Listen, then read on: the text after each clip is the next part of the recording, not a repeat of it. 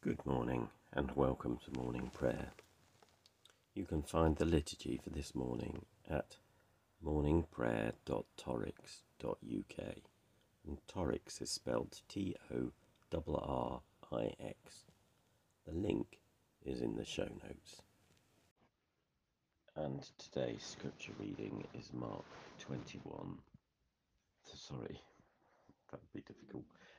5:21 to 33.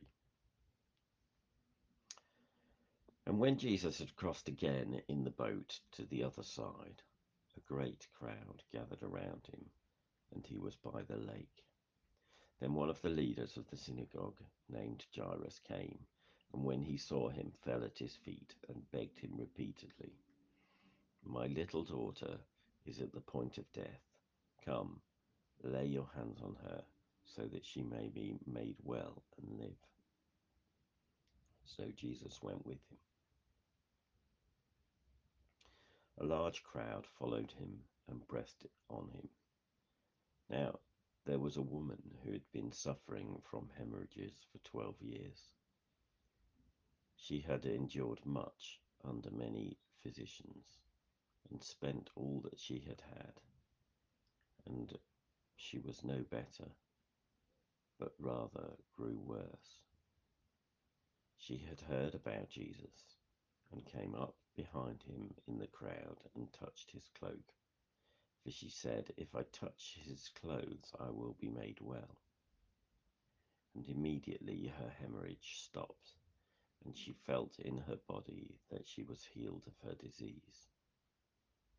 Immediately aware that the power had gone forth from him, Jesus turned about in the crowd and said, "Who touched my clothes?"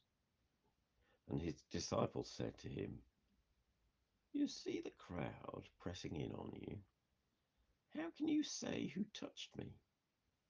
He looked all around to see who had done it, but the woman, knowing what had happened to her, came in fear and trembling, fell down before him, and told him the whole truth.